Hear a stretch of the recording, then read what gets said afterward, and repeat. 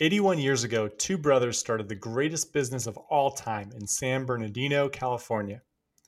No matter who you are or where you're listening to this from, you've spent money with this business.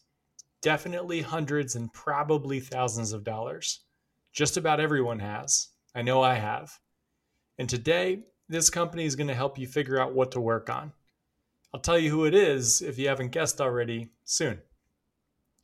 The last 2 weeks, we've talked about problems and opportunities. They're two of my favorite podcasts we've ever done.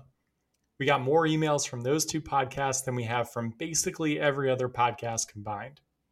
Problems and opportunities resonated.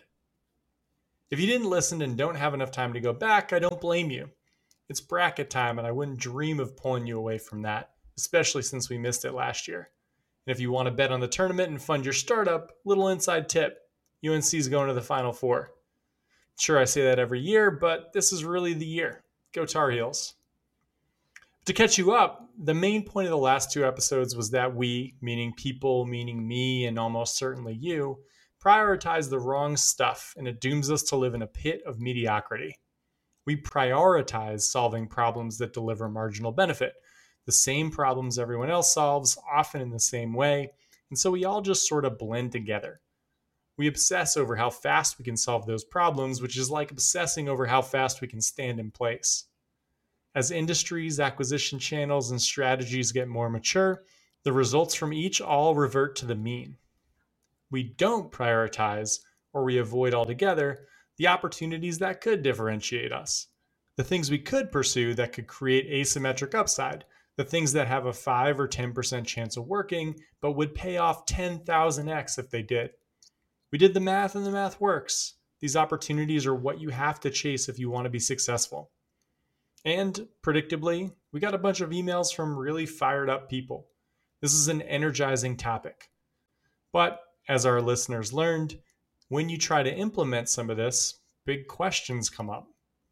The biggest of which is, how do you practically do it? I'm telling you to spend some more time on things that likely won't work.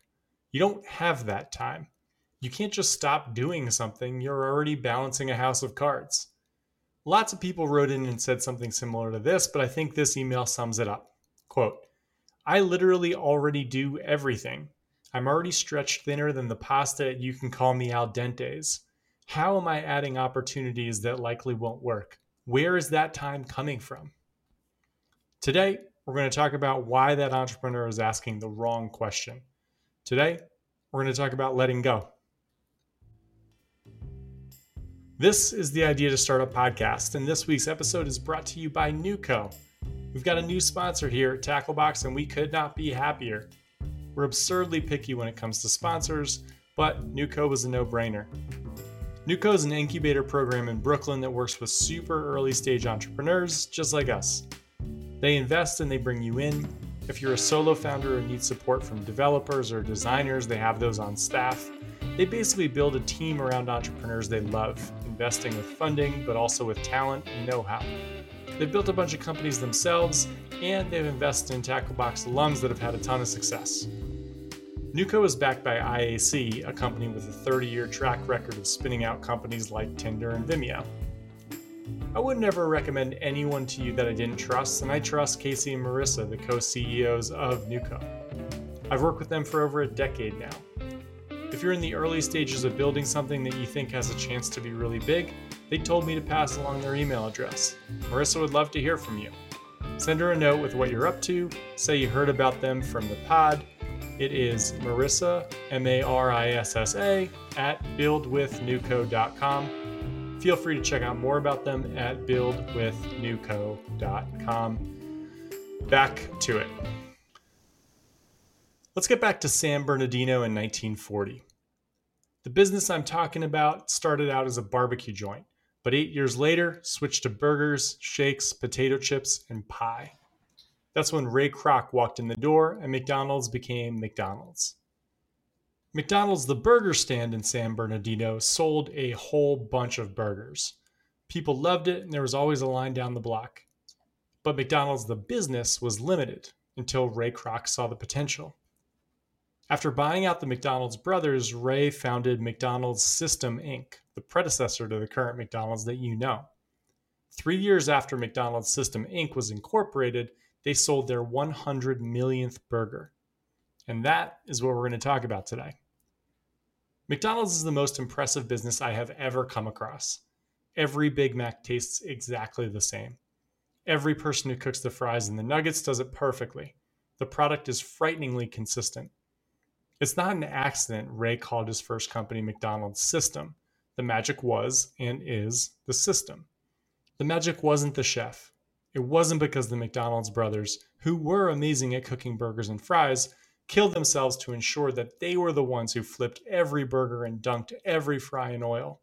That is not what customer service is.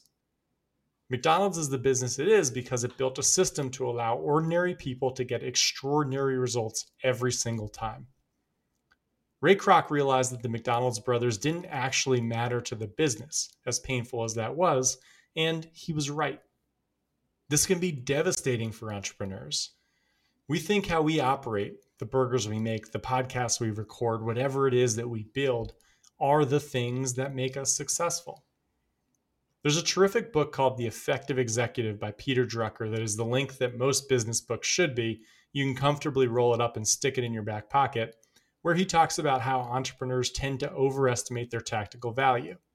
He's the OG of all this stuff, so I'll happily quote him directly.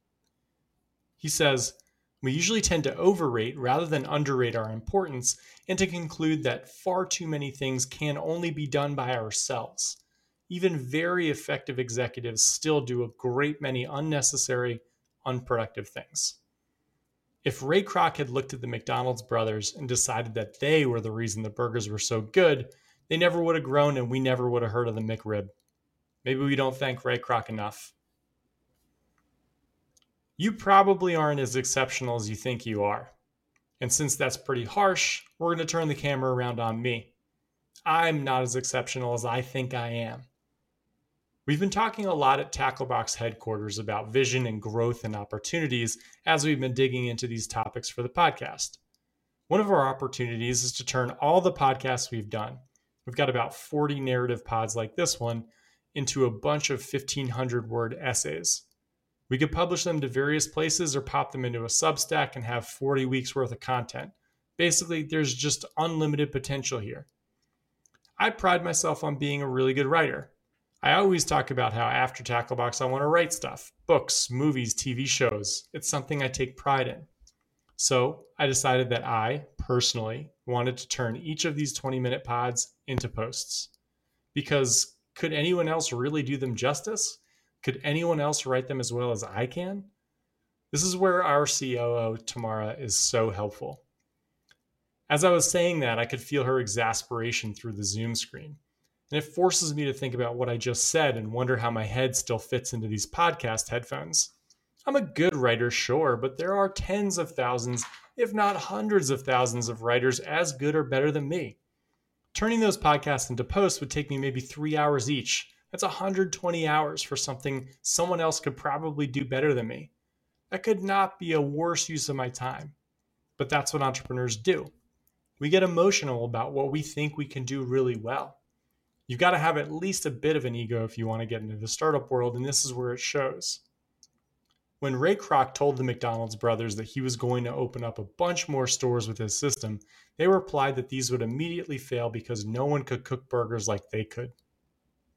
So, long story short, we're hiring a copywriter to turn the pods into posts. Side note, if you are a copywriter and this sounds like fun, reach out. Your company will succeed exactly as fast as you are able to remove yourself from nearly every task that anyone else could possibly do, even close to as well as you can. Realizing that can be like swallowing a pine cone, but it'll free you in the end. Because we don't need you to flip burgers, we need you to steer the ship, to build a system that keeps the machine moving towards your North Star. That's the CEO's job. There are two huge points of pushback I always get here. First, people say I can't afford that. I can't just pay for a copywriter and for employees to handle all of this. I'm a freaking startup. And second, don't I need to do things that don't scale? Don't I need to do all of this stuff manually first before I automate it? Let's hit each. The answer to the first is this is where you have to be creative or at least start formulating a plan. Your business only works if you roll off the stuff that makes the company the you show as fast as possible. And as a CEO, you need to create money or time. That's your magic trick. I should note, if you're trying to build a consultancy or want to be a coach, then it can be all about you and you don't have to scale like this. But I wouldn't recommend either of those to my worst enemy. So you need to start building playbooks that you execute on initially but pass off as soon as you can. The playbooks are built with sharing in mind. So if you're putting up social posts, build out the framework of the posts, the schedule, the tone, the design elements, the goals, the differentiation points, a paragraph on why this is actually the best use of your time, and what you are hiring these posts to do, the outcome. Assuming it is worth your time to even build this playbook, productize it for yourself and pass it off to someone to be creative within those constraints. When you don't have money to hire outright, be creative. Maybe someone is building their portfolio. Maybe you can pay them a percentage of the revenue that comes in from the ads. There are ways. And with Upwork and all the other marketplaces, you should be able to get reasonably priced and talented folks for specific projects. The key is for you to be doing your CEO job and making sure everything is moving you meaningfully towards that big vision that you spend so much time thinking about, the one we talked about last week. That is where you'll actually separate yourself. That is the skill that is not replicable. And frankly, if figuring out how to get 5K or 40 hours of work from someone is such an insurmountable obstacle, then maybe this just isn't for you. I know it's much, much easier for some people to raise funding due to backgrounds and things like that, but so much of this stuff now can be done for small amounts of money that just about anyone should be able to figure out how to get. The second piece of pushback is from founders that tell me they need to do things that don't scale. And of course you do early on, but you don't want to do these for even a second longer than you absolutely have to. Those founders are often just scared to actually jump into the arena. If you tell yourself that you've got to do everything, you can bury yourself in a mountain of work that you'll never get done and you never have to take accountability for. It's why people have a lot more fun practicing half-court shots than 10-footers. You're not supposed to make the half-court shots. There's a Tacklebox alum working on maybe his third company since he went through the program a few years back. He's releasing a Kickstarter soon, and the way he's executed would bring a tear to Ray Kroc's eye. He's outsourced the execution of basically everything. The script, the video, the acting, the social ads, the growth strategy. What he held on to and focuses maniacally on is the vision, the differentiation points, the high-level opportunities that will push him towards that North Star. His directions for everyone are crystal clear. It minimizes the back and forth, and it minimizes the amount of work they have to do. He ensures the differentiated product by the clarity of his top-down vision. How he's handled this reminds me of riding in an airplane during a thunderstorm. As you're taking off, you're terrified. It's bumpy and dark and uncomfortable, and you can't see anything. Then you get above the clouds and you can see for miles. That's where this founder is, up there. Most founders I speak with are fighting through the storm and can't see their hand in front of their face. The faster you get to the management stage, the stage where you're riding above the clouds, the more you'll be able to find and capitalize on the opportunities that are going to differentiate you. And to go further, you've probably got an hourglass that's bleeding sand already. If you don't get to that point fast, you're going to run out of time. You need to hit those opportunities early or you're going to fold. Your first instinct to most tasks should be to ask yourself if you're genuinely the best person in the world for that task. If not, move it on. This takes vision, humility, and trust. Choosing what you work on and figuring out how to fire yourself for everything else is available and required much earlier than you think. And the carrot should be clear. The faster you get to that point, the better your chance at building something meaningful. We'll end on a line from Drucker. The effective executive, therefore, first makes sure that the job is well designed. And if experience tells him otherwise, he does not hunt for genius to do the impossible. Don't hope you're the genius that can do the impossible. And always remember, you can't build the business if you're flipping the burgers. Have a great week. This is the Idea to Start a Podcast. If you enjoyed it, share it with a friend and leave us a 5-star rating and a review. If you've got a startup idea you'd like to pursue, head over to gettacklebox.com. We've got a cohort starting March 31st.